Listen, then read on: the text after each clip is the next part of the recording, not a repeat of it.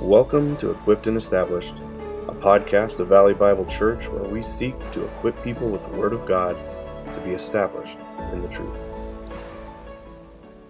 Hey everyone, this is episode 16 of the Equipped and Established podcast. Thanks for listening.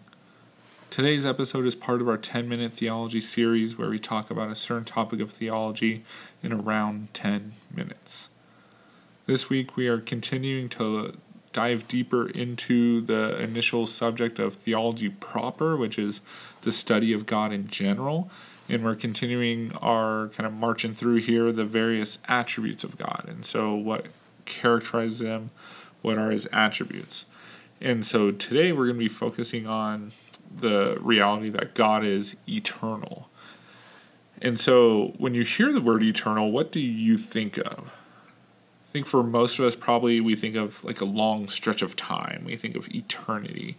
And that's on the right track. That's heading in the right direction here. And but when we speak of God being eternal, we mean that God has no beginning or end. So it's kind of that eternal both directions, not just never ending, but also never beginning at the same time. And so the reality is too, like he has kind of always existed.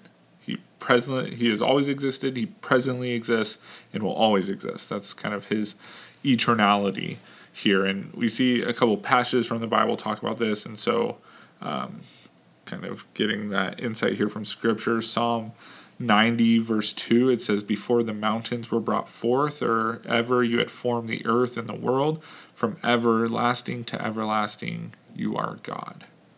Okay, so again, we have that echoing that everlasting. That's like a way of communicating that eternality is before the foundations of the world, okay? And then even New Testament, Revelation chapter 1, verse 8 says, "I am the Alpha and the Omega, says the Lord God, who is and who was and who is to come, the Almighty." And so you see the Lord declaring himself the Alpha and Omega. That's a reference to the Greek alphabet, where the first letter of the Greek alphabet was Alpha, the last letter is Omega. And so he is claiming to be the first and the last, essentially the beginning and the end. Okay, that he is all of that. And notice also in that description that the Lord describes himself as the one who is. So he's present. And then he describes himself as who was, that's the past, and who is to come, future.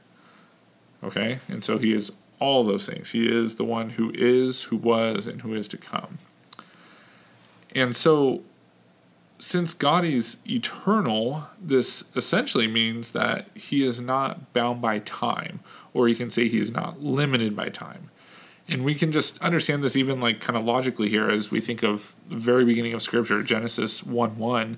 In the beginning, God created the heavens and the earth. We see God existed really before the beginning. So, like, before the very beginning of the first day, God existed. And so it appears then that when God created the universe, he created time. And so this would indicate that God is outside the bounds of time since he created it, okay, and he existed before it. So he is outside the bounds of time, or as we'd say, he is not limited by time. And so then, what exactly does that look like to not be limited by time? And this is where, all right, you got to kind of strap in, get ready. This is a little harder for us to fully grasp here because the reality is we as humans are limited by time. And so we experience time differently in a sense. And so God is actually going to relate to time differently than us. And so one of the main ways that God relates differently to time than we do is his ability to see and experience everything, so past, present, future, as current realities. Okay, does that kind of make sense? That since he is the Lord over time, God is able to be fully present at every point in time. This means that he is simultaneously present at the beginning of the time as well as at what we would call the future. But that wouldn't necessarily be like the future to him, right? So he is experiencing past, present, future all as current realities. That is the eternality of God. Okay, he doesn't necessarily experience those things in a succession of time, but rather all as current realities. Does that make sense? Hopefully you're tracking. And if you're having a little harder time wrapping your head around it, it's okay. Not alone. But that's what we see, okay? But even though that's the case, even though he is not bound by time, Scripture is also clear that God acts within time, okay? Like we see, for example, Galatians 4:4, but when the fullness of time had come, God sent forth his Son. Okay, so there's this interacting in time still. Okay, we see God interacting in time. And so we need to be careful not to think that since God is not limited to time, that he is then somehow kind of impersonal and not really involved in time. But rather, Scripture is clear that even though God is not bound by time, he still acts within time. Okay? So again, hopefully you're still with me. Hopefully you're still tracking. But again, this is another attribute of God that's a little harder for us to wrap our minds around because, again, like I mentioned before, this is different from how we experience time. We experience a progression of time and its kind of successive moments of time, and we're bound to that. But God isn't. Okay? And really, this points us back to the first attribute we started with in the study of attributes, which is that God is other. And this is another example of that he is in his own distinct, unique category. And so again, not just a better version of ourselves, but rather is completely unique. And we see that even in how he relates to time. Okay, it's different from us. Yeah, there's some similarities where when he acts in time, we see that, but the fact that he experiences all time as present realities, past, present, future, all of that is completely different to us, right? Because when, again, we are in successive moments, right? When I do something, when I'm like, I don't know, when I throw a ball, right? At one moment I have a ball, and then the next moment I don't. Okay, those are two different kind of realities there for me. Like I'm experiencing them differently.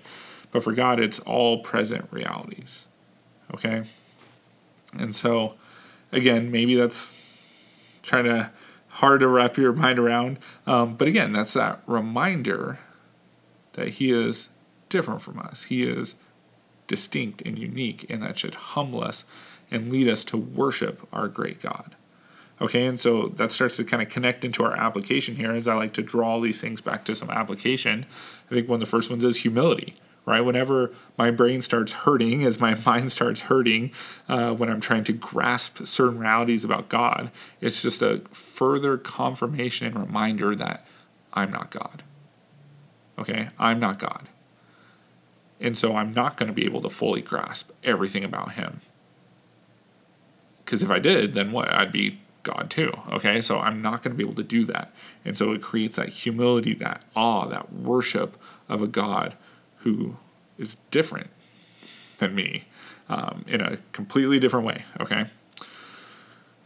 2, I think another application is we can have confidence in God and his promises, okay? If he's experiencing past, present, future, all that kind of as present realities, then he's not going to forget his promises. I think for us, again, we're different to where we can make certain promises, and then as time goes on, we can forget we made those promises, right? Maybe those of you with kids can remember that or have experienced that, where that you might have a kid that comes up to you, hey, remember when you promised me this? And you're like, when in the world I promised that? And they kind of latch on, but we forget. Okay, we forget, but God won't. He will remember his promises. He will be faithful to fulfill them, okay? And then just the reality that God will always be there for us. Okay, he is past, present, future. Like there is no beginning, there is also no end. And so he will always be there for us as well. And so we can take great comfort in that as well.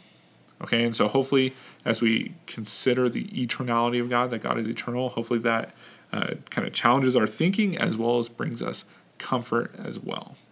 Okay, and so that's already our 10 minutes are already kind of up here, and hopefully that gets a good intro into this topic of the eternality of God. And so that's going to do it for today's episode, and we'll catch you all next time.